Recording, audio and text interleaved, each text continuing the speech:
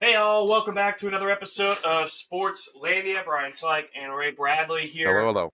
as we're brought to you by the Next Professional Athlete platform. Also, thank you to Golden Right up State there. Lumber for helping us out. Yep, we're right up there. Right up there. Big things coming down the pipeline. Just talked to the head boss man a couple days ago and doing some price breakdown and some potential stuff for possibly a pitch and good things coming. It's going to come a little slowly, but that's just kind of how things unfold. But Hell yeah. things are looking bright for us. So let's keep creating this fun stuff. We're going to recap some of the NFL action that happened. So AFC, NFC title games, talk a little bit about Super Bowl preview, some coaching changes, some lack of coaching changes possibly. Yeah. Breakdown of some of the NBA stuff that's been going on. We had a coach with a winning record get fired in the middle of the season. Different coaches take over. Yeah. A couple big trades, specifically the Raptors, just shipping some people out, and it looks like they're rebuilding now. It's on. Oh, yeah. Trust the process. Definitely. And also just scoring in bunches. Everybody right now in the NBA seems like they're scoring 50, 60 plus. Out of control. We'll also recap our fantasy sandbag, and then, as always, we'll end our episode with a little bit of a nerd corner, which might be me leading the way a little bit today. I'm not totally sure, but let's jump right into what we had this past weekend. We'll talk with the first game of the weekend, which was Ravens versus Chiefs in the AFC title game. Yep, that is what we're talking about. And I know, Ray, you're not too happy. You're a big Lamar guy, which I totally get. I think Lamar's getting possibly a little bit too much heat for this game. I might be a minority on there. But, I thought he made some plays down the stretch that helped his team. But we'll get into that in a second. Chiefs got back to an early lead, though. Scripted play, first drive went right down without a problem against Baltimore's D, and you kind of think, well, crap, like this could be a runaway for Patrick Mahomes again in the AFC title game, but you have to credit Baltimore's D. They adjusted after that first drive and changed some things up, really made it difficult for the Chiefs offense to really move the ball down the field. Yeah, they especially in the second half, they put them in a situation where they actually had chances to win the game multiple times, especially against Mahomes, like actually getting stops on them at all, even with their receiving deficiencies, is pretty huge. And Kelsey had a huge throwback game. It was enormous, which is big for the Taylor Swift cutaways, which you love to see. Back games for him, basically. Yeah, the last 8 weeks of the season almost. He's showing up when you need him too, and kind of pulling some tricks out. And my God, yeah, it was making that defense look a little bit like Swiss cheese in the first half. Obviously, in the second half, like they did not let them score, I believe, which makes it all the tougher for the Ravens. I mean, there's some mistakes, some bad plays, and Lamar was a couple of those. The problem is it's still their whole offense where it's just completely on him. So he gets the credit in the victories, he gets the blames in the losses, because it's still like 80% him just kind of creating stuff. And then they get caught up in these kind of standard dropbacks with these long fly routes, and he gets trapped in the pocket. I don't understand.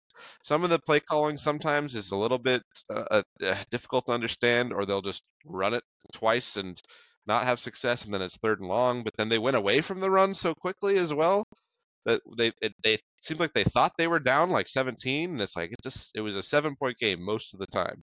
Yeah, they really kind of left a lot of the running to the side, which is what got them here.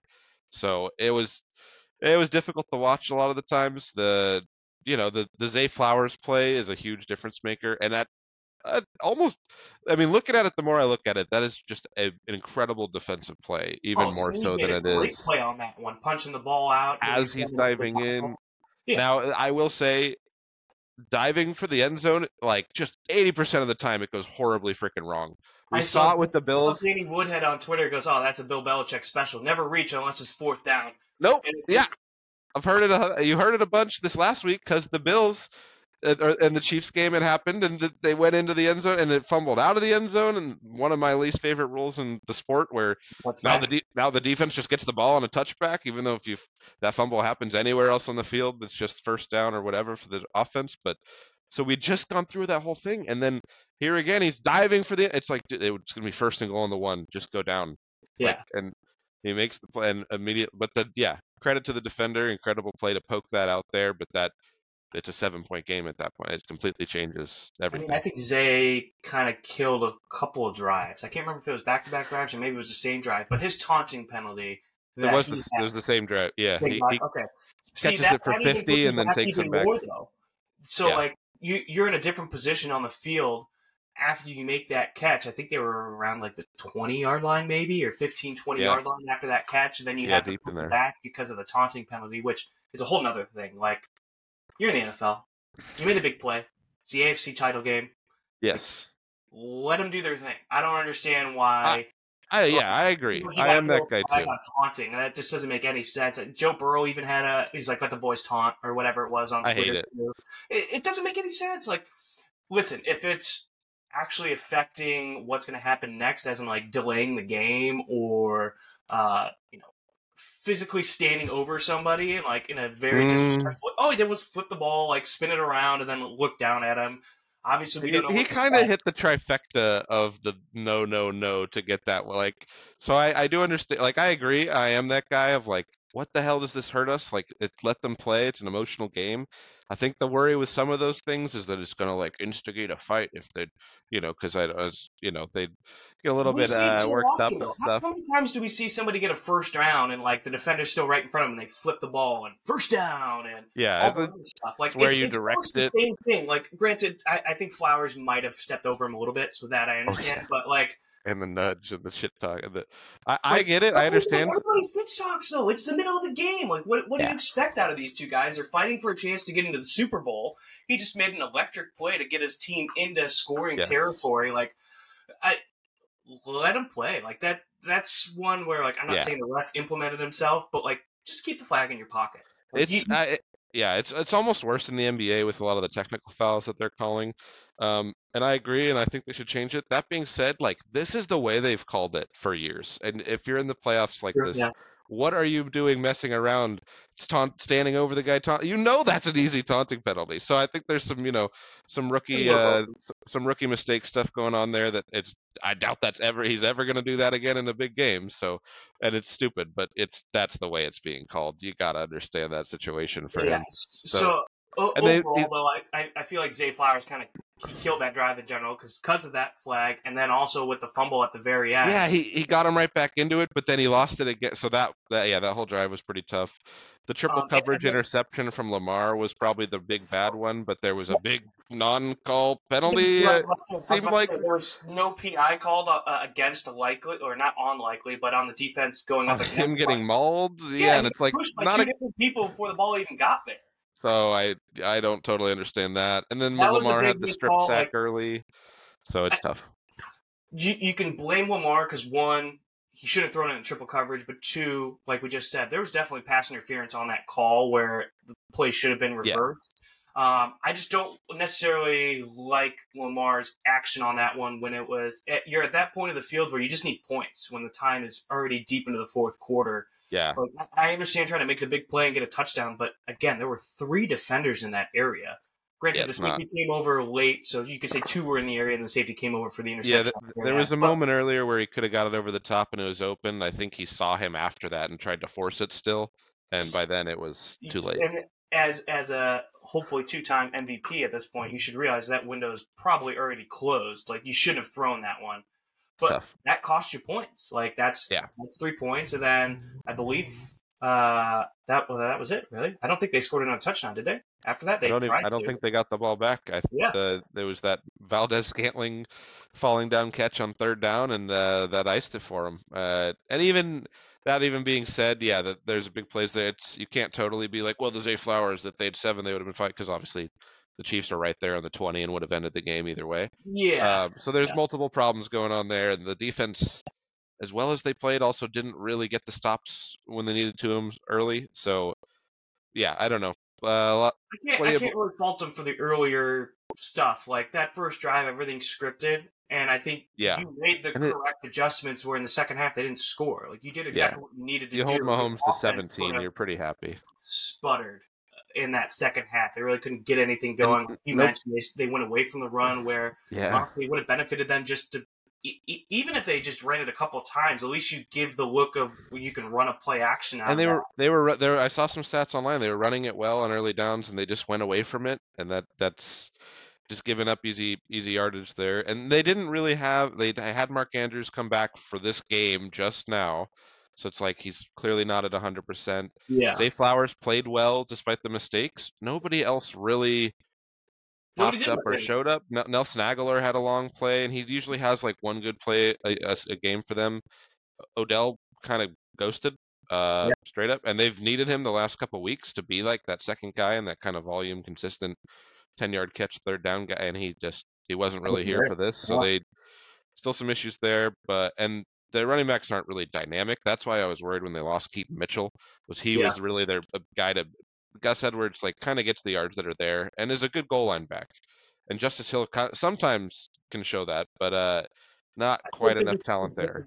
So like Gus is your guy that you're going to run very on the different. Hill is the guy you're swinging the ball outside to try to get to the edge. Like you don't have a true 1-2 punch there where, you look at this probably isn't the greatest example for this year because it was mainly Aaron Jones, but Aaron Jones and the other back over there. Yeah. Like they're a 1-2 punch in Green Bay. And they don't even have an Aaron Jones, I would say. Like Exactly.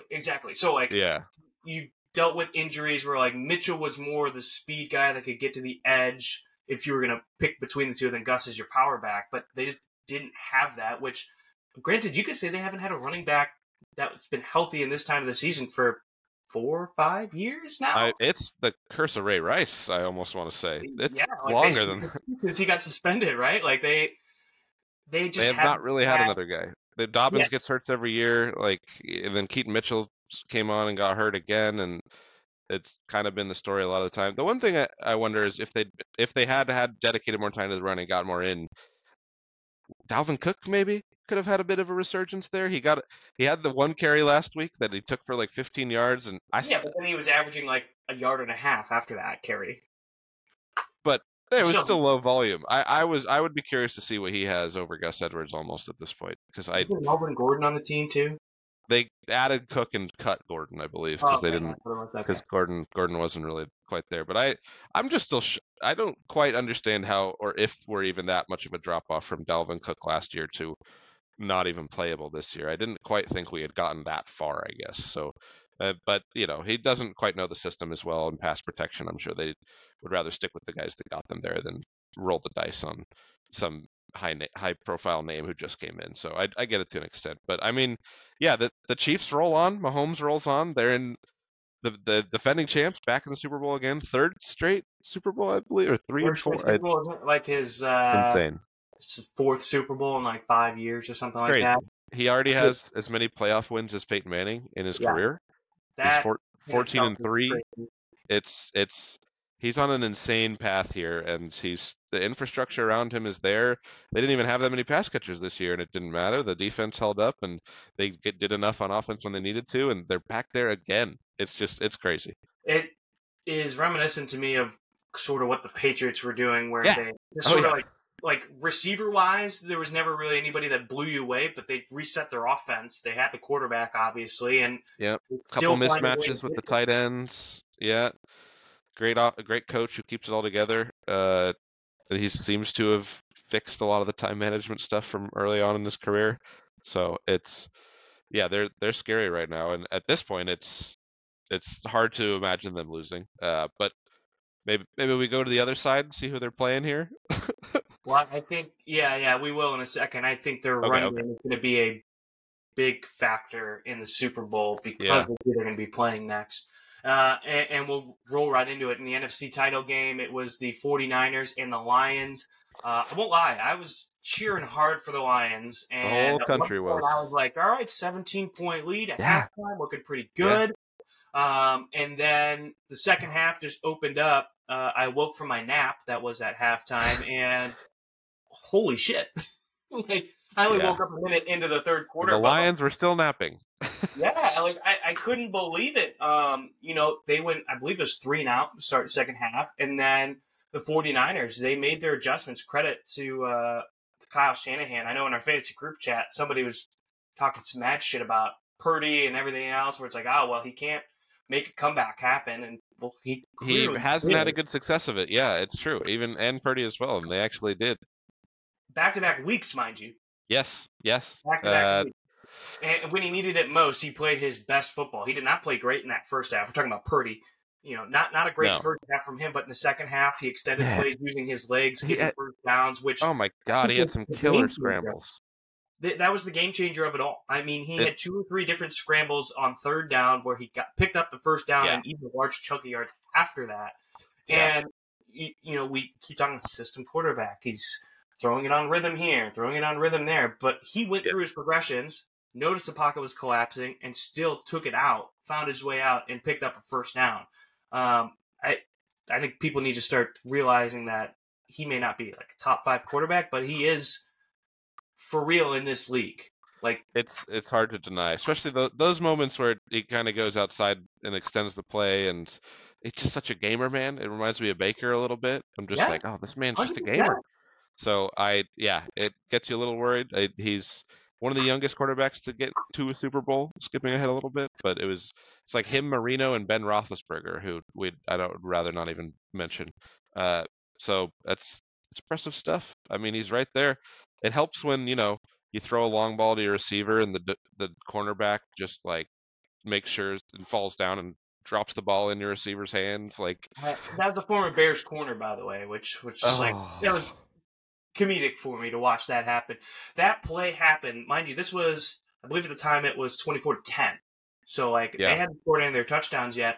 Purdy lines up, throws a bomb about 50 plus yards, and Ayuk ends up making the catch because it bounces off the face mask of Kendall Vildor.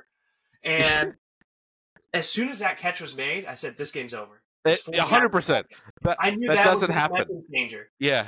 That doesn't happen, and then the team escapes and it's fine. It just doesn't happen. No. I have experience with these bobble catches in big games, and although there was the one time where it flipped in the Seattle game, most of the time it does not. Yeah. And so and it took an even crazier play for that to happen. Yeah, I mean, Ayuk making the catch, credit to him. I mean, great hand-eye coordination. Would stay with the ball after bounced off the guy's helmet, making that catch. Insane. And then he makes the catch in the back of the end zone anyways, like a couple plays later. He was a huge factor in this game. And then you look on the Detroit side of things that was going on. In that second half, you went for it 2 different times on fourth down. You had a fumble. So you had 3 different empty possessions. 2 of them went into opponent's territory, and you came away with 0 points. Now, the first one was when it took 24-7, I believe. And so Dan Campbell went forward on 4th and short. I believe it was 2 yards. And, he didn't get it. And I don't have a problem with him necessarily going for that and coming up empty. If you get that and you score, like, that game probably is over. And then Take the points. Take the points. Listen, let me explain here. So I'm okay with that one. The first one. The second one, I say you go for the points. You got to go for the field goal right there and tie the game up at 27. That one didn't make much sense to me. Take the points. You're in the playoffs. You need these points. It's going to come back around. I don't fault him on the first one. He was aggressive all year. That was Dan Campbell to a T. I agree. I don't fault him as much. He's going for what could be the kill shot at that point. I just think the field goal is... on that drive, do you really think San Francisco comes back and wins that game? No, but I think it's probably milk another... I think it's the same if you kick the field goal. I think if you kick the field goal, it's similar, because then you kick that field goal, you come down the next time, you kick that field goal, you've got an extra 6 points now. You want to just, especially when you're in the lead, you just want to keep tacking it on. To eat the clock off, kick a couple field goals. Like, that's totally fine. But now you're eating the clock off and you're not kicking field goals, and they scored touchdowns on both the drives after they did not convert on 4th down. That's a 14-point swing. Like, even if they do that and you're kicking field goals, that's an 8-point swing. Like, it's tough. I get it, and that is him, so I do understand it. But at a certain point, you do just need some points on the board, especially if your offense isn't quite working on all cylinders. If you're getting down those and you have those chances, I don't know. It's tough for me to pass up on those. It's not coming to mind exactly who their kicker is. I don't know if they're like slightly worried about that. It's a guy they haven't necessarily trusted a whole bunch. It's your sandbag guy, yeah. So Is that part of it? I don't know. If you have Justin, because he was on the team, then he was off the team, and then they brought him back onto the team because they could never figure out their fucking kicking situation. Excuse my language, and that's why that was part of the reason why he didn't go with it. The first field goal was a long one. That was 45 plus yards. Sure. Well, maybe Dan Campbell likes having a bad kicker. The ball was inside the 30. Like that one, I 100% agree. Like go for the field goal. That first one, though, you're trying to push the envelope in your favor and get those extra points. He didn't trust Badgley. You can kind of tell that. I just wonder, maybe the best thing for Dan Campbell is that he doesn't have a Justin Tucker, because then he can go for two. He could be that guy. But if he had Justin Tucker, he would just have to kick. He'd just have to kick the field goal, and it doesn't fit his personality as much. I mean, who would have trust with Justin Tucker kicking field goal? Yeah, I agree. Yeah, and, you know, it's a philosophy thing. It's an analytics thing. It's a momentum thing. It's whatever. It's just, yeah, I would tend to go for the points. Do you tend to go for the kill shot? So I understand that. The second one and the timeout stuff. I don't want to kill shot on the first one. The second one, I'm in full agreement with you. He needs to kick it and take the points there. Yeah, especially if that was longer than 4th and 2. It's 4th and 3. Like, that extra yard is not an easy one to get. Yeah, there's more of an argument there. So I totally get it. But it is tough, yeah. And some of the timeout usage. You have the situation at the end of the game, too, where they're down at the goal line. You're trying to get 10 points here, and you run the ball on 3rd down and get stuffed. And then you have to burn a timeout. So you guaranteed yourself that you have to go for the onside kick. Yeah. Because you can't stop the clock 3 times. You can't get the ball back. Don't most people in that you kick the field goal as soon as you're in range, and then you go for the touch on it after? Passed the ball, had an incompletion, kick the field goal, and then you can hope your defense, stops the Niners. You have your 3 timeouts to burn it. It's just you're never getting the onside kick. It just doesn't. That doesn't happen. The rules that they have now have just killed it. Like there's just never getting it. Almost impossible to get an onside kick. Honestly, I'd prefer if they. I know it's against player safety. I wish they would roll that rule back a little bit. At least still give you the 10% chance to get an onside kick. I mean, it's just basically impossible. It's unless they fuck up, you're not going to get it. Unless it bounces off their chest or something, or you really have some chicanery with the perfect ball movement where it's just enough and it's 10 yards and now your guy's there first. Like it's such a complicated low percentage play that you're better off kicking that field goal and trying to maybe hold them defensively. Maybe you don't get the ball back, but I don't know. There's some curious stuff. I mean, that's why I think it was, it's the first time the Lions and this organization and this team and infrastructure have been in the playoffs like this in these big moments. So it would have been insane if they were able to not fuck it up for this many rounds in a row and get to a Super Bowl. Like that's what happens in these games. That's people fuck it up and they learn from it and they come back later on and maybe could do it after that. But these fresh first teams like the Texans or the Lions it happens. So I can kind of understand it for them. And the Niners obviously have been in these situations the last 3 years with basically this exact core. So they're a little more prepared to actually come back now than they were maybe in past years. So, but it does lead to kind of the most boring matchup I don't think most of America wants. Just the Chiefs and Niners again. Yeah, before we get to that, though, I thought Dan Campbell made a point in the locker room after the game where he said, hey, guys, this isn't guaranteed. Like, I hope you guys didn't take this for granted. There's no guarantee that we come back here anymore. Everybody's looking at us now. This isn't the Lions from last year where you got hot at the end of the year and you're thinking, well, they could do something. Like, people are wide open year. Now. Pretty wide open in the NFC once the Eagles kind of fumbled. Yeah, and so, like, hey, everybody's going to give you the best shot now. You thought this was a great season for you. Well, guess what? Next year could be completely different. Like, you get the harder schedule, you can't just automatically think you're going to come right back and be back in the NFC title game. There's hard work to be put back into it. And your own division's getting better. Like, exactly. You're going to get the harder schedule now that you've had a successful year. So it's not going to be easy. I still think Jared Goff is a potential upgrade there. I understand he's done a pretty good job. But as far as like pieces and things you can improve on that team easily, I don't know. Like, I actually almost put this in our group chat. Should they trade for Stafford? Trade back for Stafford. Just swap it again. The problem is the Rams are still competitive, so if they were like full rebuild mode, maybe they would be like, yeah, attach some picks to Goff, take him back, which would be hilarious. But the same trade packages if they had a Stafford now, they would be pretty scary. I don't know. Get one more receiver in there with Laporta and Brown and Jameson. Like, man, and maybe you don't even need another receiver. I like Jared there. I think it's a good fit. City and him together, I feel like it's just like a better fit overall. Is Jared the best? No. I mean, I certainly saw a few questionable passes and decision making, but at the same time, who are you going to replace him with? The only realistic one is Kirk, and it's like that's pretty negligible, I guess. Yeah, and I don't think Kirk is going to go from Minnesota to Detroit. Like, is Detroit going to offer him that much money? I don't know what Detroit's cap space is right now, but like even behind him, like Hendon Hooker is like 25-year-old guy that spent a lot of time in college, has unproven. a couple of bad ACLs. You don't know what he's going to do. Next Jordan Love. Maybe anything about him. Maybe in 2 years they'll give him the starting job and it'll be the Jordan Love situation. He'll be great.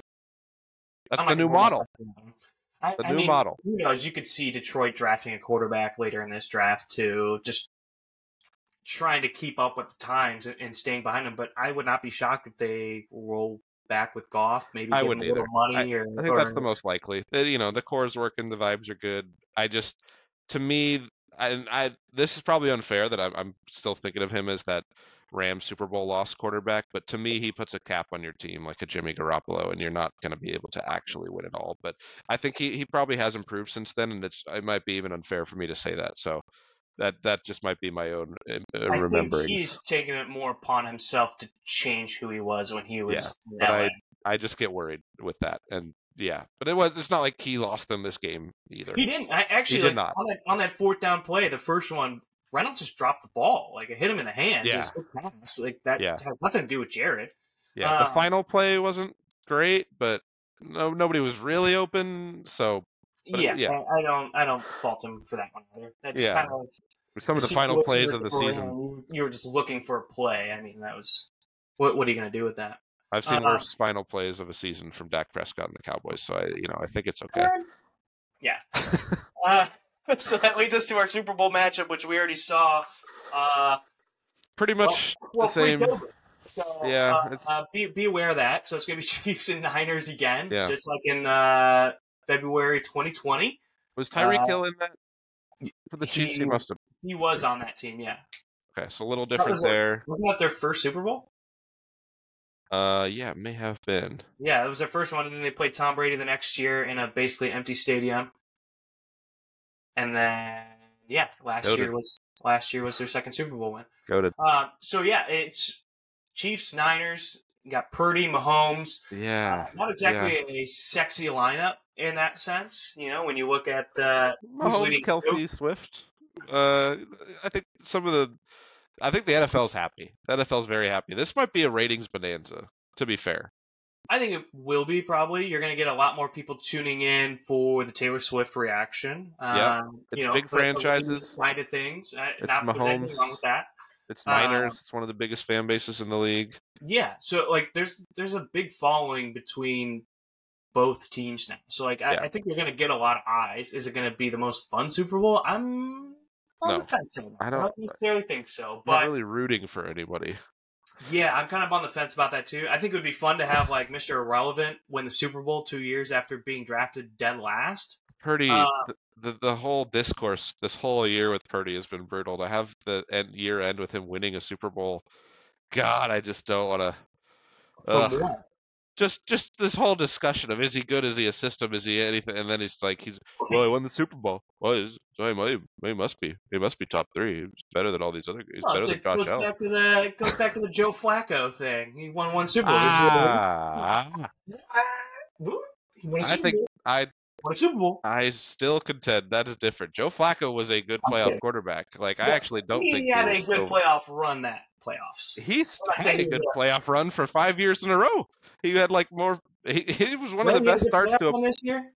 He was one of the best starts to a playoff career that any quarterback has had. He got to 8 wins before most quarterbacks did at his age. He had solid good runs. The problem was he played in a conference with Tom Brady. Everything after the contract was bad. Baltimore. Was he everything after? Everything after they gave him the contract was bad. Okay, I will say he was not a win because of Guy. He was on that playoff Super Bowl run because he didn't turn the ball over and he was efficient with what he was doing. But I would never think that Joe Flacco was a win because of Guy. He's right on the line of that and a game manager for me. He's definitely not going to lose you a game. He's better than a game manager, but he's not. But like, it's not like those Ravens teams were stacked on offense. Like a lot of the times it was the defense leading, but it was like he's throwing to Jacoby Jones and he had Ray Rice at the time, and then I can't even really name that many more receivers that they had, to be honest. So he made a lot of plays. He made them when he needed to. He was always the guy I was more afraid of as a Pats fan in those runs. The problem was he played in that conference with Tom Brady and Peyton Manning. It was a tough time for him. So I like honestly I think he's like much better than Purdy almost. I would say. Well, I was just messing around. I think maybe it's pretty close. Maybe it's close. Actually, I don't know. I think Flacco's going to, obviously he's shown he's got the longevity, playing 39 of his life right now with the Browns this past season. But no, I think Flacco is more polished than what Purdy is, but Purdy also brings some different aspects to his game. Like he showed in the NFC title game, he can use his legs way better than Flacco ever. That aspect of it does kind of change things. He does feel like he is a step above Jimmy Garoppolo though. So that is kind of the Flacco or Purdy or both. Both definitely, but Purdy. And I think that's what Niners fans can kind of tell themselves that they're going to be in this one is that Purdy is better than Garoppolo. I mean, they have McCaffrey now, which is a huge step up. And they have all their guys. They're all healthy. They're going to play. That's the big key for the 49ers. They're all here. Go back and he survived the game. Kittle's here. Yeah. Nick Bosa's here. Like they at least have all their guys. I'll be curious to see how it goes. Hopefully, it's not another collapse at the end of the game for Kyle Shanahan, or like holy hell, it might be done. I don't know. How many times can you do that in this game before it's like, come on, man? So as long as it's not that, fire him from that. Is that what you're saying? You'd fire him? No, you don't. But you never. I was gonna say you're not firing that guy. But you're never taken seriously again as a contender. I just not if you do this again. So. But now he's the comeback king, so maybe it'll be more of that kind of thing, Even against one of the best. I'm not saying he is the best in Mahomes, by the way, but as somebody who has certainly is right now for the theatrics, who has had multiple comebacks in the final minutes of games, like I wouldn't necessarily put that on Shanahan. Like it's half Mahomes, maybe half Shanahan. It does help that the guys. It does help that the guys who've done it to him are Tom Brady and Patrick Mahomes. It's exactly. Like, well, okay, well, all right. I guess legendary quarterbacks. Yeah, that's a long list of people who've been screwed over by them. So fair enough. It's a list of guys who have won 9 Super Bowls between them. That is almost nearly 20% of all Super Bowls. Fair enough. But I just. You don't want to see it happen again if you're a Niners fan. I think that drives you the craziest. You'd rather just lose bad or lose from behind or something. You don't want to be up 10 in the fourth and lose this game. You'll lose all your hair. That's all I'm saying. They've seen it too many times. But I think it probably will be a good game. They're pretty close teams. You want to know something? Both have flaws. You want to know something crazy right now? I just did the little math. 25% of the Super Bowls have been played. Mahomes and Brady as a starting quarterback. That's including this season. I mean, a quarter of all Super Bowls. I've heard these stats for years. 2 quarterbacks over the last 20 years. Yeah, I mean, Brady's been to 10. Like, it was him and Belichick went to a fair amount there. It's been to 10. I thought he went to 9. He won 7, lost 2. He went to. I thought he went to 10. I thought he went to 9. He won 6. Oh no, you're right. He lost 3. He lost 3 because he lost to the Eagles and the Rams twice. You're right. Yeah. Yeah. Okay, you're right on that one. So 27%. Yeah, I do. I remember that one a little bit. So it's over a quarter of all Super Bowls. I remember the losses better than the wins, even. Sometimes. Yeah, I figured you would. At least you've freaking been to a Super Bowl, all right? So. Yeah. Niners and Chiefs, do you have any predictions for this one? I kind of think this one might be high scoring with the Swiss cheese run defense that sometimes can be the 49ers. And then even with Yeah. the Chiefs, they've shown weaknesses at points. Now, they did a good job of mixing up blitzes, which I think is going to be key against Purdy. Yeah. Is getting to him. And their defensive line is healthy. Like, I look around. I was watching a couple plays with the Niners in that Lions game. I think it was the Gibbs touchdown run. Man, he looks good. Chase Young gave almost no effort. Yeah, well, the Jameson touchdown, I was like, do these guys know how to tackle? Or what's going on here? Too. I was like, are the Eagles just playing defense for this team now? I don't understand. They were running through arm tackles left and right. I was like, just fucking tackle the guy. They scored a touchdown, and I was like, Jameson. I was like, oh, and then they show the replay there on the 40. I'm like, oh, they hit him for a bomb. And then they do the end around. I was like, there's an end around, and he just runs through 5 guys. I was like, what's going on? So, if that's going to happen, I think it may be a high-scoring game. But who runs the hardest right now? Who runs downhill? It's Pacheco. Pacheco, it's not even downhill. It's like down. He just runs down with the legs. Like he's trying to go through the ground. I don't know. Like, I think the Chiefs run game is going to have, not necessarily a field day, but they're going to be They ran really well against the Ravens. They ran really well. Other than like that 4th down early where they got stopped, they pretty much were getting what they wanted to get when they wanted it. So, and Pacheco's a beast. And Clyde kind of comes in and does some stuff. The thing with these Super Bowls is everybody, especially early, everybody's real clenched up and things tighten up. The sphincters especially. So I think it's expected that it's going to be high scoring, and I would not be surprised at all if it was pretty low scoring to start. Maybe near the end of the game they pick it up a little, but like a lot of these games, it's like 24-21. 27-24. Like it's going to be something like that, I would estimate. And pretty much early in, it'll probably be 7-7 or 7-3. 31-27. Okay. I could see that. I mean, both teams are certainly capable of getting to 30.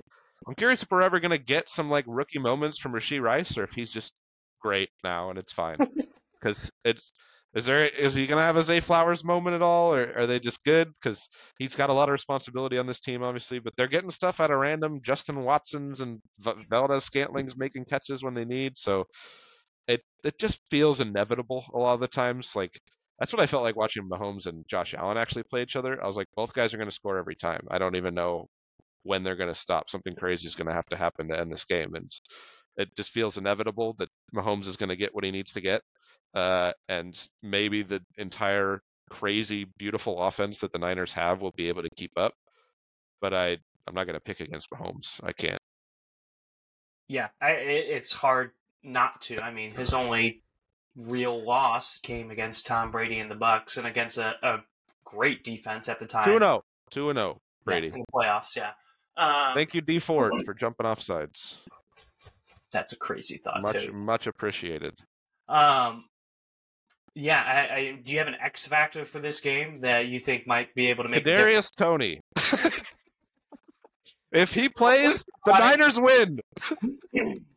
We have to talk about him for a second because he just had an all-time boneheaded. I'm not. Okay. They don't want me to play his team. Like, we fucking know, dude. I saw this notification. I didn't read into it, but yeah, I assumed they would make up an injury so he wouldn't play. Is that what happened? That's what happened, and he got bad? Yeah, and then he went on Instagram Live saying that, hey, man, this is BS. I'm not hurt, whatever. We know that. But you suck, dude. You can't be out there. Like, you are a liability. You actively lose them games. Like, no. So if he plays, I change my pick, and the Niners will win. Otherwise, I think it's the Chiefs. But no, I think it might be Rashee Rice for me, actually. Like, I'm just astounded that he hasn't really had any mistakes, and he's been big enough for the moment and has still been getting open when they just don't have that many other guys around him. So if he's going to have another good game, I feel like. I don't know. The running game as well, and then there's Purdy, and there's Shanahan. I don't know. I'm picking one from each side. I'm going to go with Pacheco for the Chiefs, just because like I already talked about the run game and how they're going to go up against the 49ers. And then I think the tight end for the 49ers, Kittle. I think he could be for San Francisco. Yeah. Obviously, we know the threats of Debo and his dual ability of running the ball and catching. And then you got Ayuk as a threat down the field as well. But I think Kittle going over the middle finding those open pockets in what could be a zone or during blitzing, like Purdy's going to need to bail out and find somebody. And I think Kittle might be that person. Yeah, with all the eyes on all the other high-profile guys, somebody's exactly. gonna leak out, and Kittle's incredibly and you know what? talented. It's not even just his catching ability either. It's been well documented. He just loves blocking. Yeah. And I think that is going to be a force for this one. If the Chiefs are going to bring blitz, he's going to have to stay in. He's going to have to go against Karlaftis. I think Jones occasionally lines up outside too, or at least in a wider technique where he's not necessarily the nose tackle. And so you're going to be moving him around, I think, to determine who's going to be blitzing, who's going to pick up this blitz. And I think he's going to have to end up being the factor for the 49ers as a bailout passing option, or because of his blocking ability, because he takes great pride in it. And I think that is going to be a key factor as well.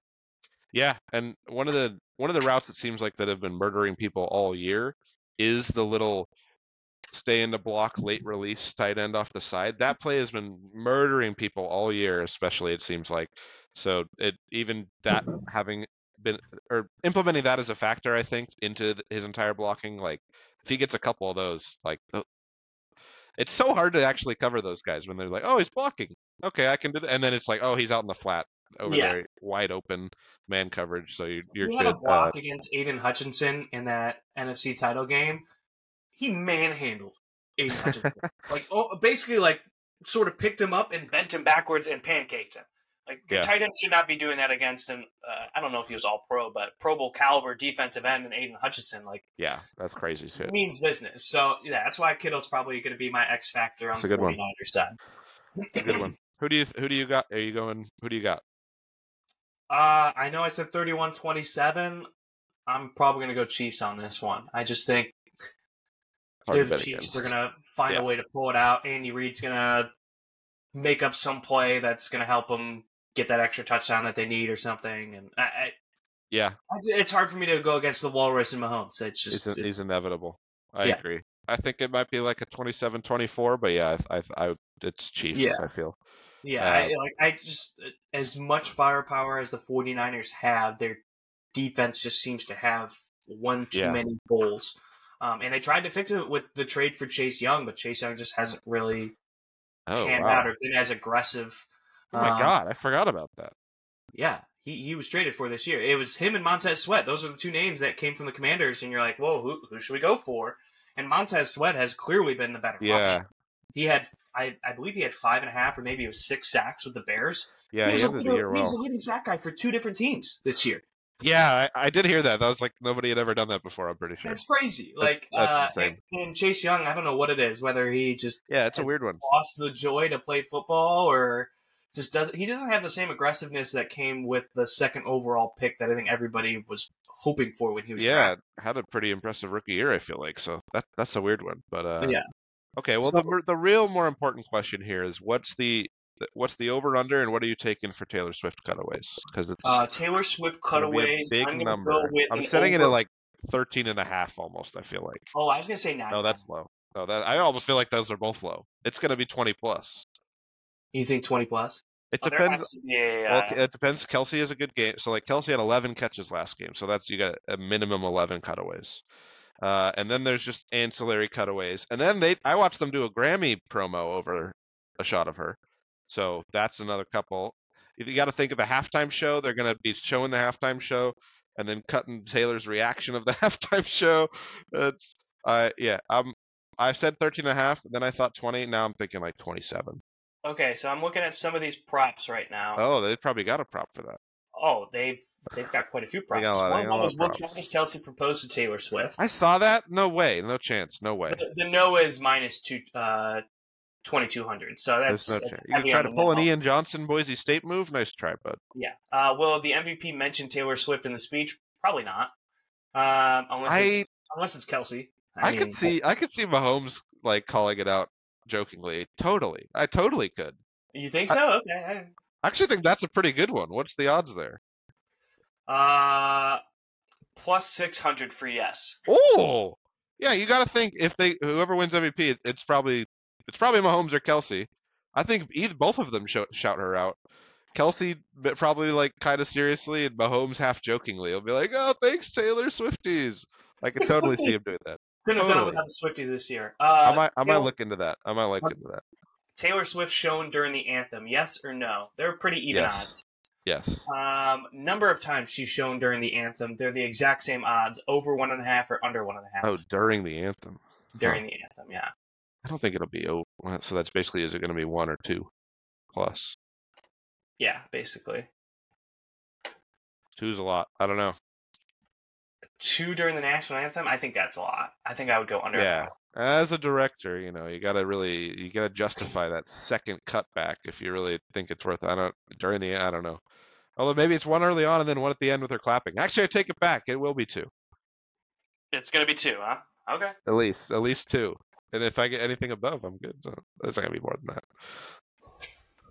Fascinating. Those are pretty good ones. I'll have to look into those later. Let's see if there's any other. Speaking of football and championships, and sandbagging championships, what do we got up on that? Yes. We do have sandbagging championships. So we made it a little tougher on ourselves once the playoffs came around. We had to pick, obviously, only playoff teams and players from these teams. So scores were naturally going to be higher.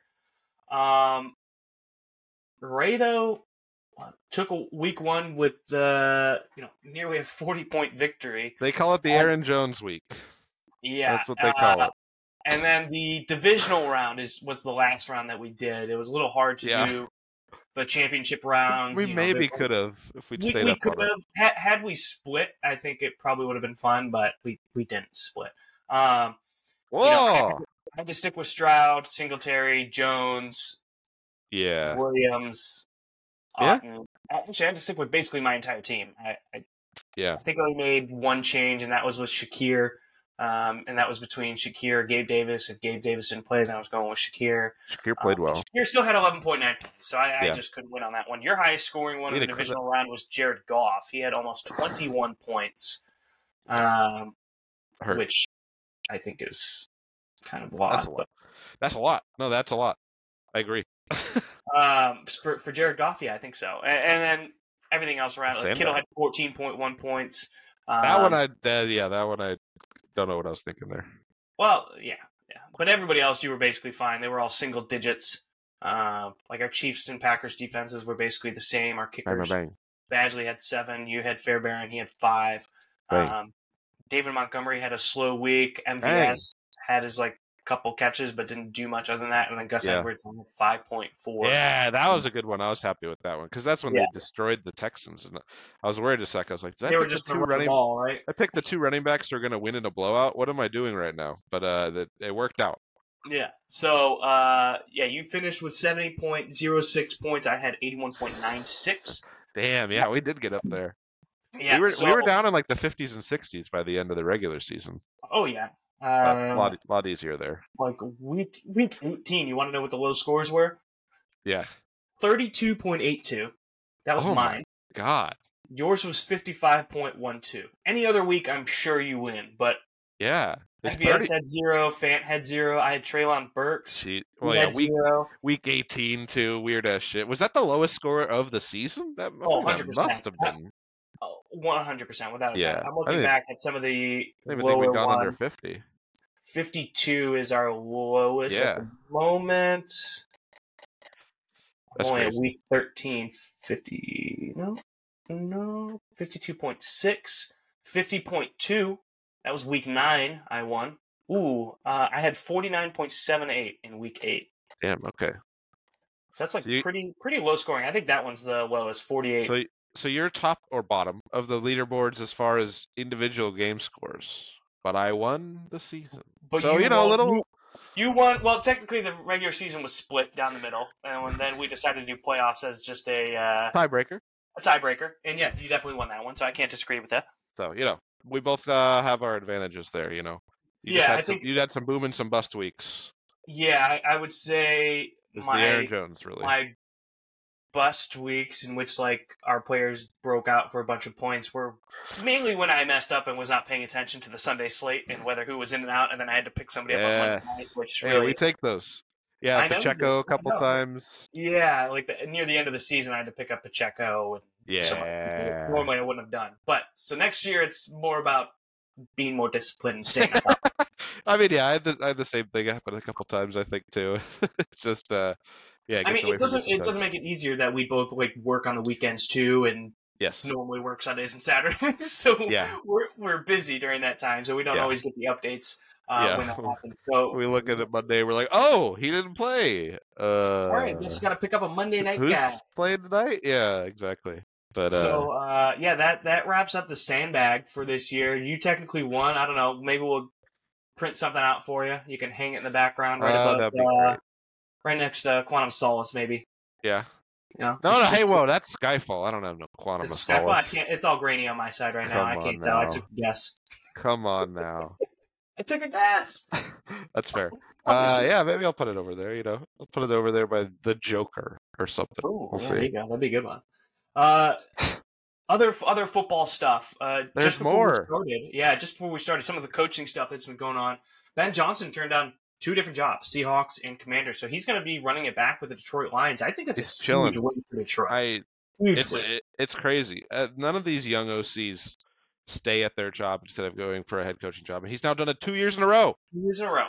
So, especially when it was like, I would say he was half-hearted, hot name last year because of how the Lions finished. And so it's just like, all right, maybe he just didn't want it. Maybe he didn't feel right. This year he was basically a top 2 candidate. Well, everybody knew that he was going to be a candidate for multiple jobs, and he's decided to turn those down and return to Detroit. Makes me think they were going to run it back even more. Yeah, I mean, he either loves Detroit, loves Dan Campbell, or he just really believes there's something special that's going on there. And he's got Laporta and St. Brown and Jameson and he's got so many weapons. And Gibbs. It's like being in a candy store for him. Yeah, unless you can go take the Falcons job, you're not going to get that many that job is already filled. Yeah, I mean, you're not. And they'd already did something. Yeah, and it wasn't Bill Belichick. 2 interviews and he doesn't get the job. Yeah. And we'll talk about him in a second, but thinking like the Washington job, not many weapons there. Like Scary Terry is like half a weapon. He's too old. Bulletproof Brian is another year older. He's all right. He runs a good straight line. Their offensive line isn't that great, so like their rushing side of things is it's not sexy. Not great. Yeah, it's not as he's not averaging 5.6 yards per carry or anything like that, or scoring multiple touchdowns in a game. They're feeding him. They feed him like 25 carries a game when they want to. But so like, he's going to drop the average a little bit. There's no push up front. Like he can barely get past the line of scrimmage, and there's like 5 guys on him. So like, what are you going to do there? And then you look at Seattle, and Seattle's got a couple of nice pieces, but still not like Lockett's going to be gone. I don't understand. At least within a year. I can't remember how much is left on his contract, but he's basically going to be gone. You got Metcalf. That's a nice piece.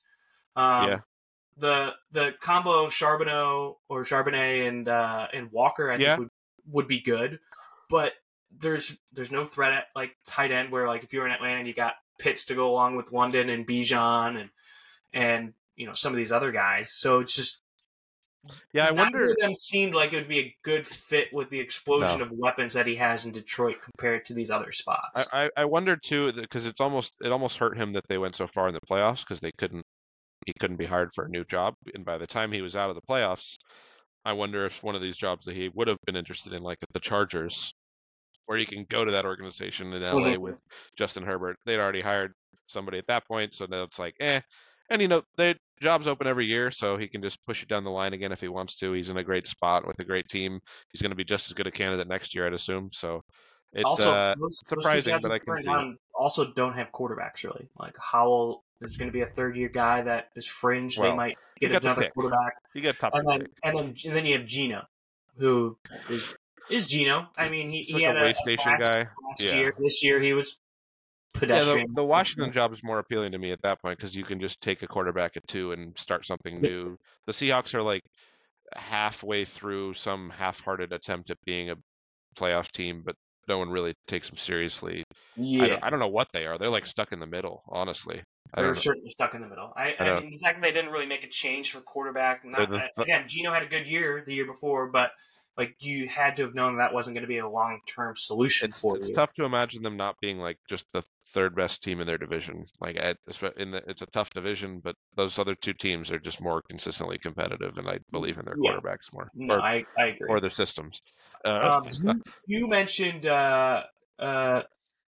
Billy, Bill Belichick. He has not found another job yet, and you and I were kind of discussing before we started recording that Yeah, I don't think he's going to get a job this year. I And no. honestly, if you're a team if you're in win now mode, probably a great hire.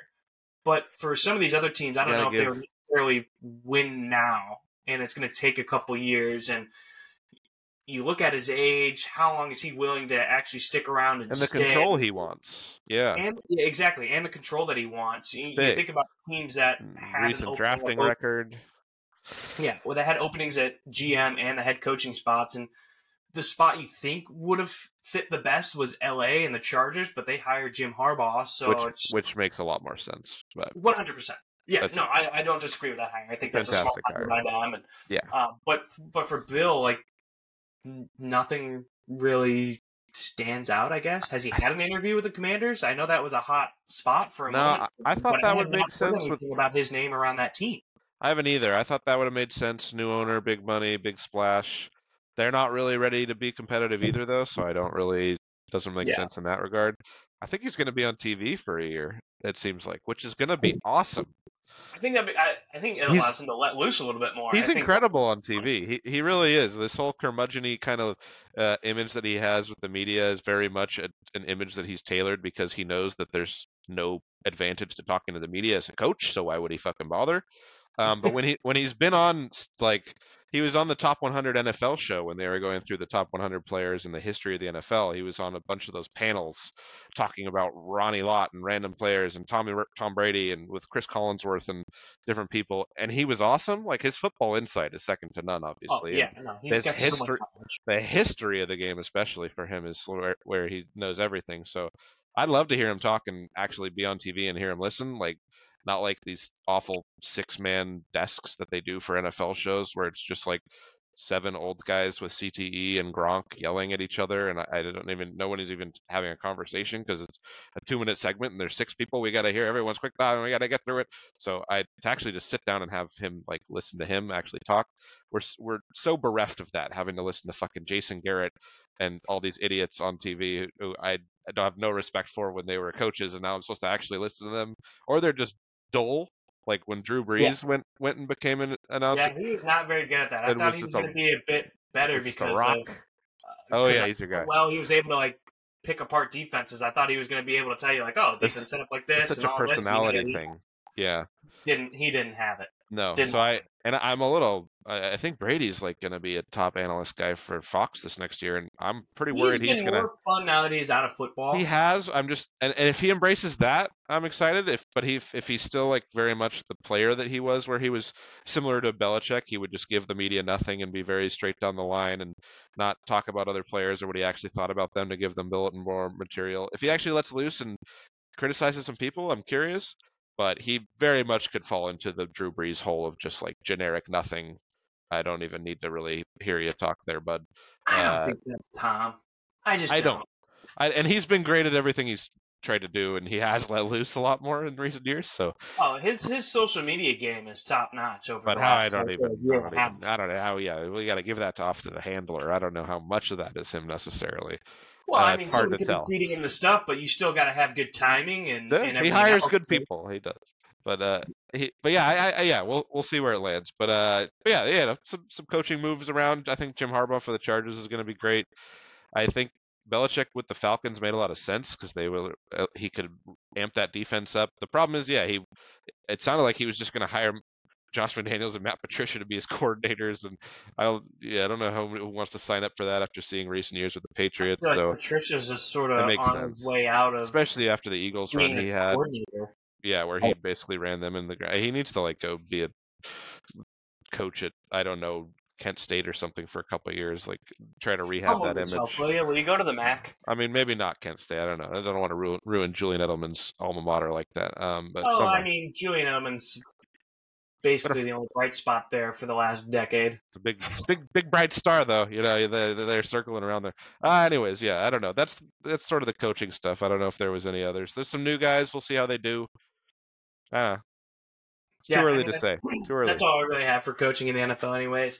There was a big-time coaching change in the NBA, though. Despite having a winning record with the Milwaukee Bucks, Adrian Griffin was fired. Yes, second in the East, and he was fired. The head coach of the Milwaukee Bucks, and Doc Rivers has taken over. Yeah. They actually lost in his first game as the head coach yesterday. And they may lose in his second game as head coach, which is Dame's return to Portland tomorrow. Dame's return to Portland. As of recording. Probably a hot ticket, right? Hot ticket.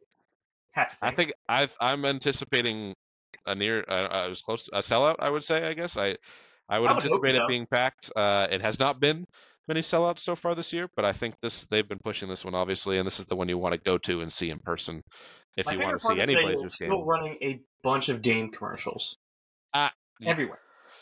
Yes. All over Portland Trail Blazers still. And he hasn't been with them at all this season. We're running a specifically difficult one, which is a Gatorade commercial that he's in. Yep, that the replenished. Is all about him talking about famous athletes disappearing. And they're in the context of the commercial, it's like disappearing in the big moment or something. But in the context of watching it as a Blazers fan, it's him disappearing on this team. And then at one point he even says, you got to drink your Gatorade or something so that you're dominating, which is DeAndre Ayton's little nickname that he gave himself.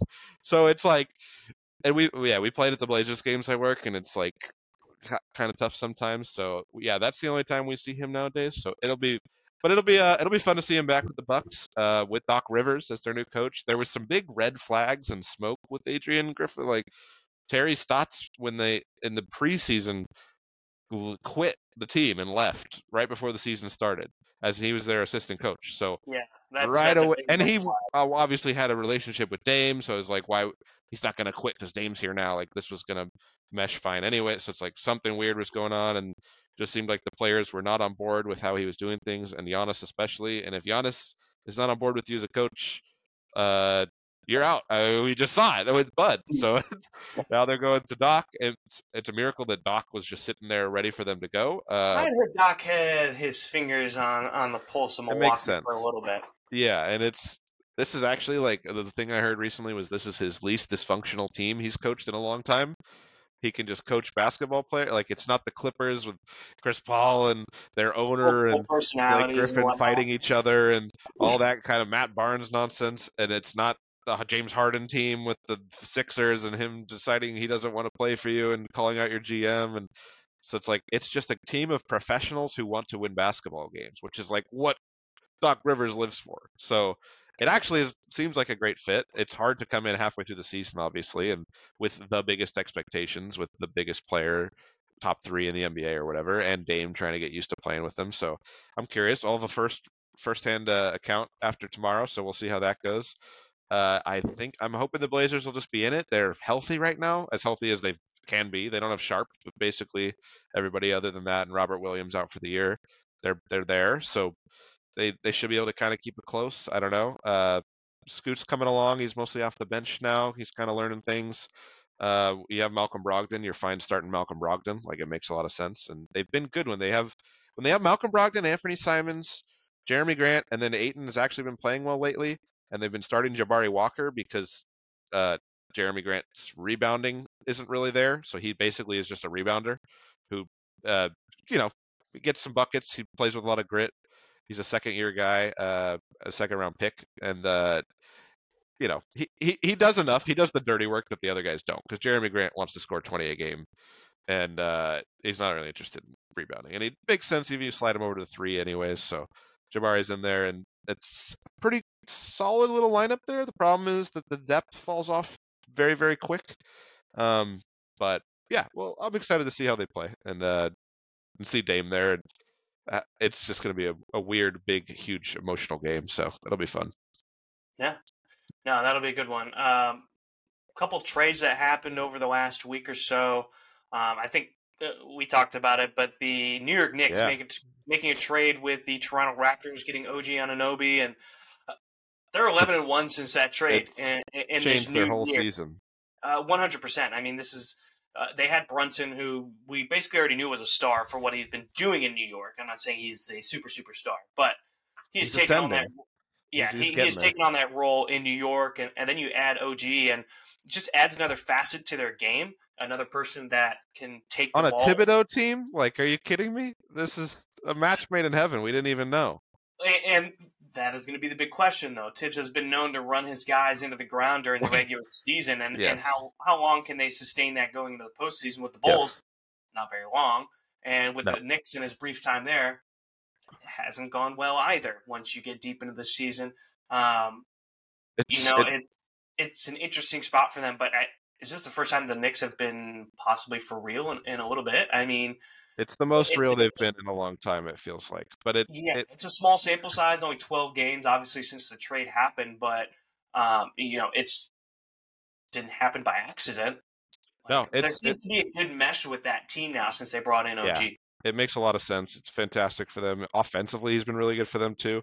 But I do still think there's a tier break in the East, at least, with Celtics, Philly, Milwaukee, and then maybe they're right there with the Heat. I mean, maybe the Heat are even above that. It's hard to even say the Heat aren't going to do something because every time they just do.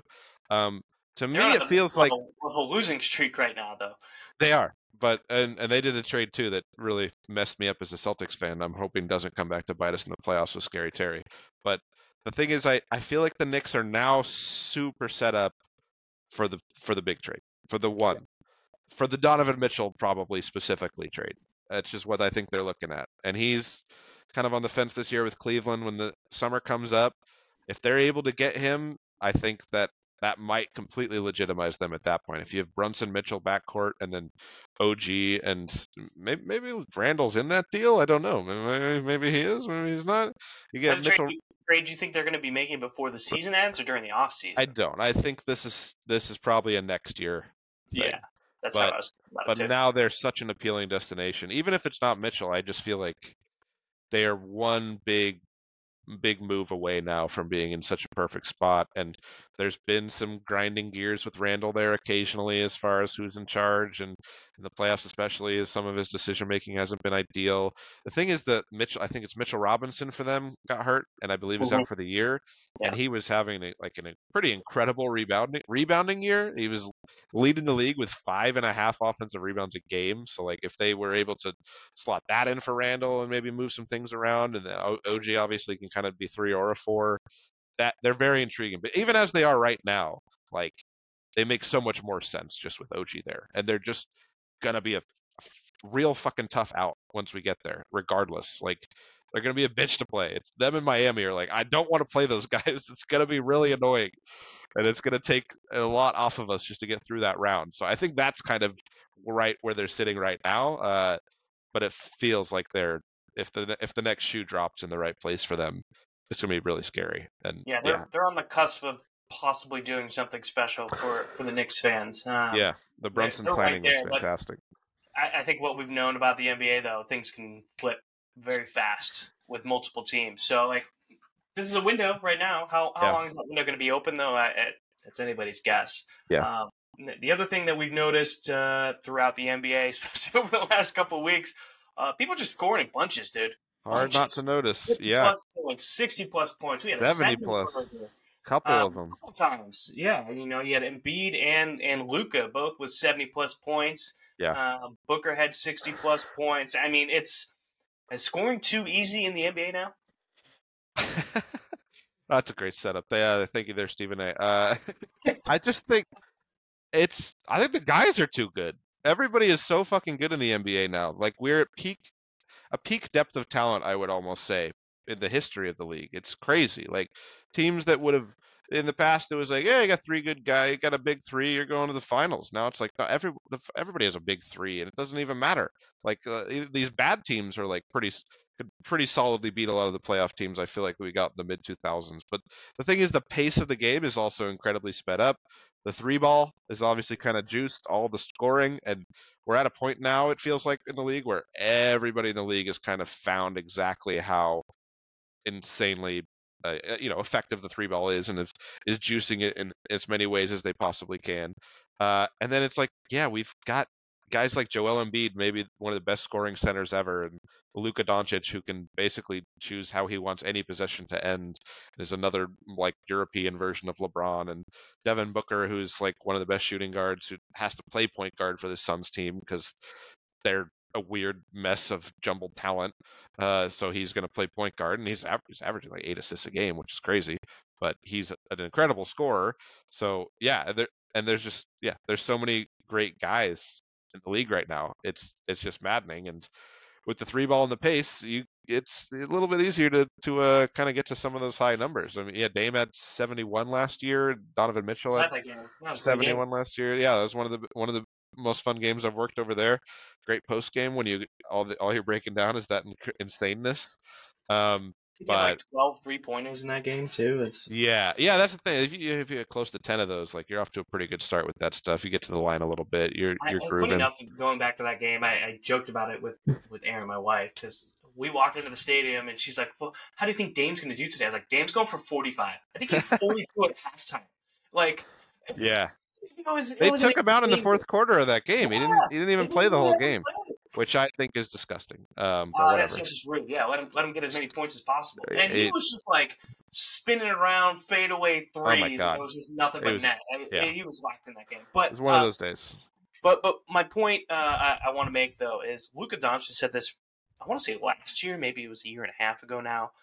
But he talked about how when he played in Europe, it was so much harder to score when he was over in Europe, and now playing over here in NBA, it's easy for him. Like, there is a bit of a regular season defense thing as well, for sure. And I mean, playoffs and regular season are always going to be different because playoffs you can focus in, make defensive game plans for 7 games. Even just the intensity, some random twos.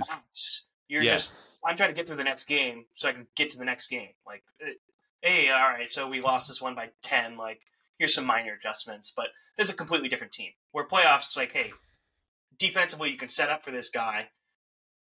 Lock him out for, at most, let's say it's a really good play. Yeah. You lock him out for 2 of those games or whatever. It's like, all right, well, that changes a series for you. Yeah.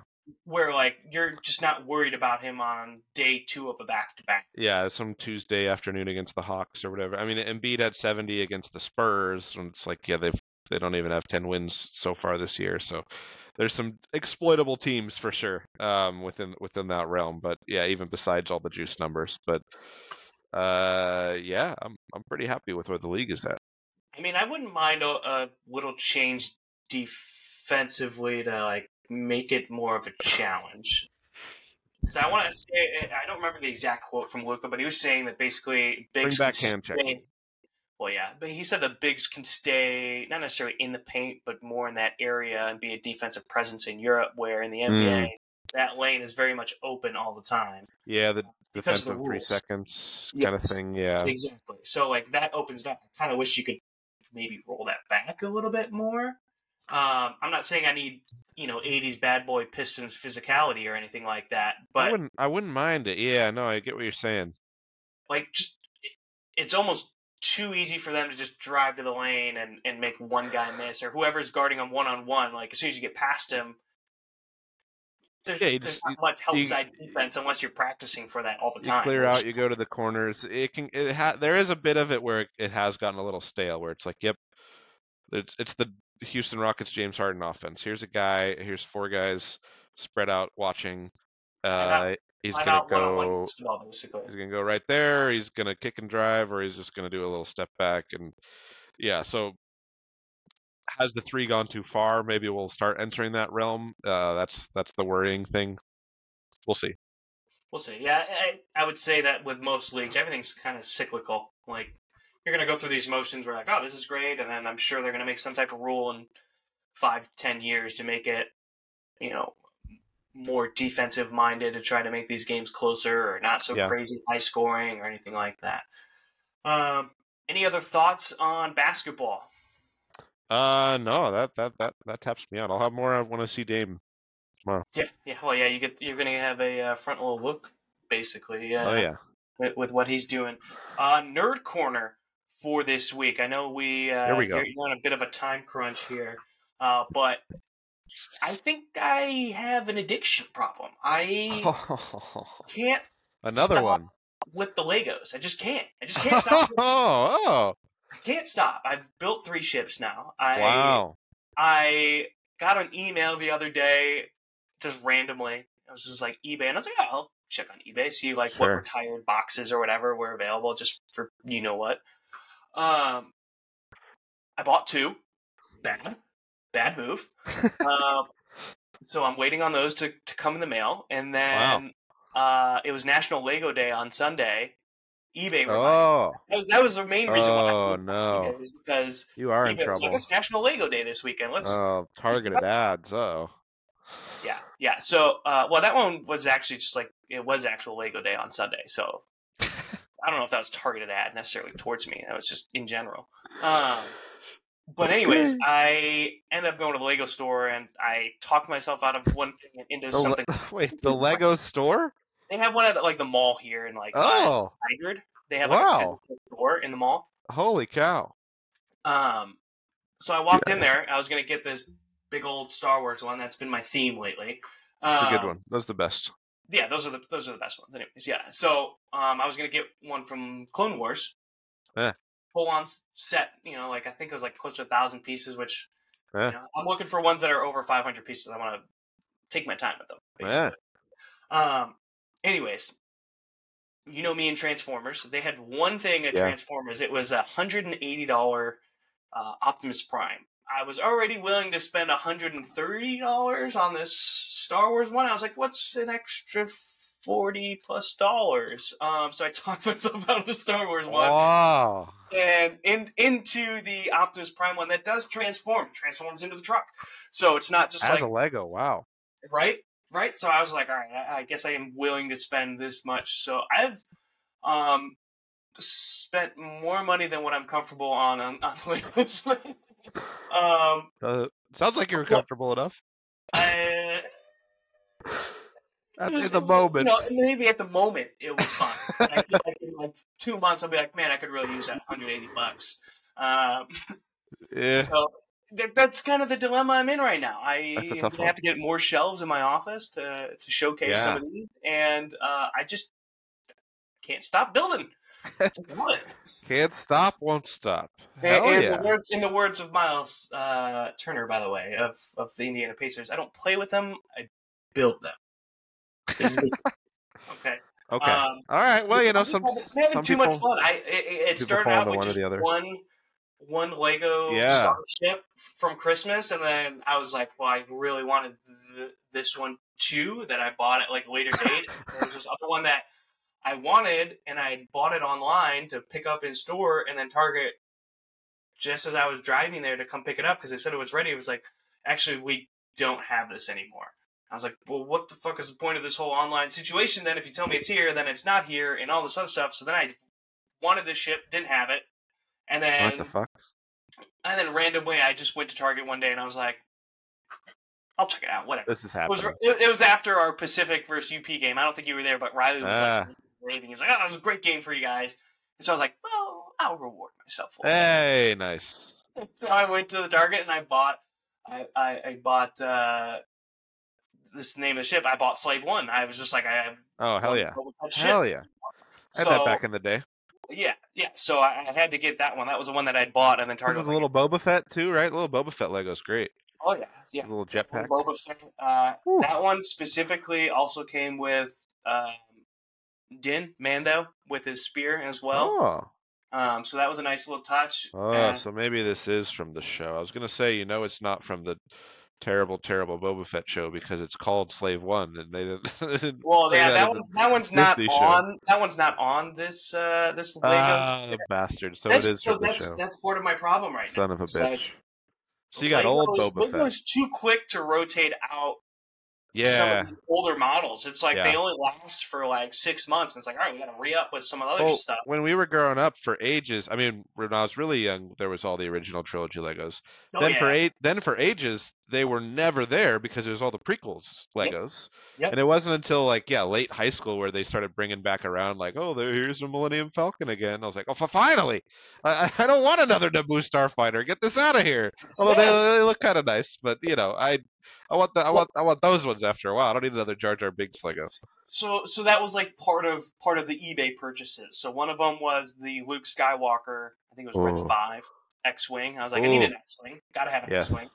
Yeah. And then the other one was Mando's ship. I can't remember what the name of it is.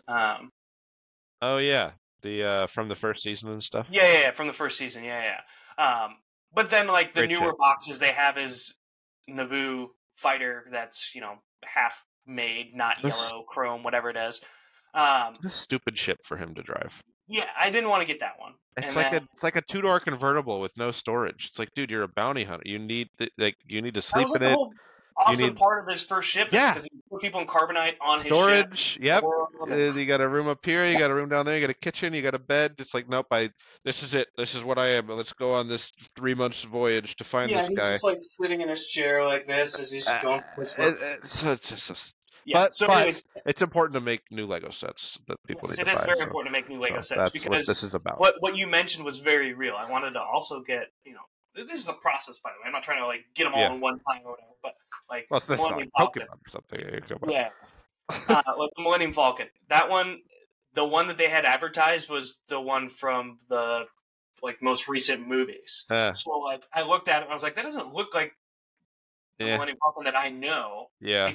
It really wasn't. It was from the newer ones. Like it was young Lando was the minifig, and I think Rey was in it, and some other stuff. I was like, I don't know if I necessarily want that one. If you want because if you're getting that, you got to fucking spend. If you want that one, you're gonna get $800. Yeah, you're gonna get the OG one with the crew and the actual stuff, and it looks a little beat up or whatever. I can't see myself spending that much on Legos. Sure. Yeah, okay. It's a little much for me. That was convincing. I almost believed that. I can't, dude. I the $100 and X amount of dollars I spent on Optimus Prime, I'm already sort of having like. Well, you say that, and then you're like, but I would never do the other thing. I'm like, well, okay. But now I also want the Star Wars clone trooper ship that I was going to buy, because that would just be fun to have too. It's a process, it's a problem. There's certainly worse addictions to have in life. Yeah. There's at least a couple. I can't think of any, but there must be. Some other things, certainly worse things that I could be putting my time into. So yeah, that's my nerd corner right now. That's great. I can't stop building. I just can't. Can't stop, won't stop. I just enjoy it too much. I don't know. It's fun. That's great. I like having the ships around, and it adds a little character to what's going on in my office. The Lego lightsabers look great. That's awesome. That's the other thing. So I got the Ahsoka one just because the ship rotates all the way around. That's a good ship. And then she also came with they're clear because they're not white, but they're white in the show, but clear lightsabers. I was like, that is kind of the lamest version of it. I know. I agree. That was pretty lame. Unfortunately. But it also came with like I'm blanking on the name of it right now, and I hate myself because I do know these. Like Inquisitor. Oh yeah. I was gonna say the little spinny blades. Yep. So that came with the Ahsoka. They can helicopter around on. Yeah. Oh, wait, they helicopter with those things? Oh, that's the cartoon thing. Yeah. They literally they'll start spinning them, and then they'll just like spit off. I thought it was just like an engine shield. It's not like I don't know how that works. It's just a double-sided lightsaber, but if it goes fast enough, it's a helicopter. I know, but don't think about it. Do not think about it. Okay, all right. I'm gonna hurt myself thinking about it too much. They haven't done it in live action quite yet. I don't think so. I don't really. I blocked out a lot of the Ahsoka and Boba Fett shows, so it is possible, and that Obi-Wan show. So I don't know. There was a Lego set that was also Ahsoka, but I was like, I haven't seen the show necessarily, so I'd feel weird getting those ships because I don't have any connection to it. Does that make sense? Yeah, and even if you watched it, you would not have any connection to it, so that's fair. Yeah. The Ahsoka ship was just fun though. That one looked fun, so that's why I got that. Yeah, it is. It's a good little ship with its rotating thing and all the little things it can do. That's awesome. Yeah, no. So that's what I've been going through. And then I also have the TIE bomber That Nice. Classic. That's just it's Vader classic. ship. That one came with Vader, and then one of his Classic. minions as well. Nice. Things have changed, by the way. This will be my last thing. I know you got to go. The things that they shoot, it used to be like a stick or whatever that they would shoot out of like their little missile things. Yeah. Now they're just little discs. You like press down on a little piece and it shoots out. So that's like my main difference with them. I've noticed from when I was younger to now. So they've changed the pieces a little bit in that sense. Interesting. I'll have to show it to you next time you're in here. Okay. Because I don't think I necessarily explained that one very well. All right. I think I get what you're saying. Anything else for Nerd Corner? No. I think that's good. I'll let you take the lead on that one. I'll have plenty of stuff next time around. So yeah, that was great though. I couldn't help myself. You know, I realized I had this problem. A few days ago. Problem. Okay, well, good to know. I might have to stop by a Target on the way home now. I'm intrigued. Check it out. At least to see the selection. You know, that's what I was. What's hot right now? It's probably it probably is all this Ahsoka stuff. I've thought about bus too. They have like the head bus that you can build. They've got like Mando and those like Darth Vader and Boba Fett. And... Those don't really appeal to me as much. I don't know. I looked at them. It's like it's not like thing. Somewhat under 500 pieces. Like it's not really that fun. I don't know. It's barely a Lego. I don't even know. It's just like it's like I said. It's just the head and the bust. Yeah, the spaceships and the lightsabers always did it enough for me. I don't want. Yeah. They'd come out with like it's a giant C-3PO, and I'd be like, okay, cool. It's like a bionicle. Maybe R2D2, the life-size R2D2 out of Lego. That'd be fun. Yeah, I had like a up to my hip Darth Vader that we made. That was like it was cool to make. It was interesting, but it was like more bionicle looking than Lego at that point. They do have a couple of those, but they're like $5. That's not really a thing. Well, we don't have enough time to talk about Bionicles. That'll leave that to next week. Yeah, we'll talk about it next week. I know you got a date with Godzilla. I'll let you head over to that. Yeah. Let me know how that one is. This one in black and white? Is that the one you're going to go see, or is this one in color? I think they're re-releasing this one I'm seeing in black and white, but the one I'm seeing is just in color. Okay. But it's Japanese subtitles, so we'll see. The subtitles are in Japanese? Well, no, it's in Japanese, but it's subtitled in English, thank God. Or that would be really hard to understand. Yeah, whatever works. Yeah, roar is a roar. I think I'll get it. I think you'll understand. Yeah. All right, well, that wraps up this week of Sportslandia. Thanks for tuning in. That's Ray Bradley. I'm Brian Slyke. Sportslandia brought to you by the Next Professional Athlete platform. We'll catch you next time.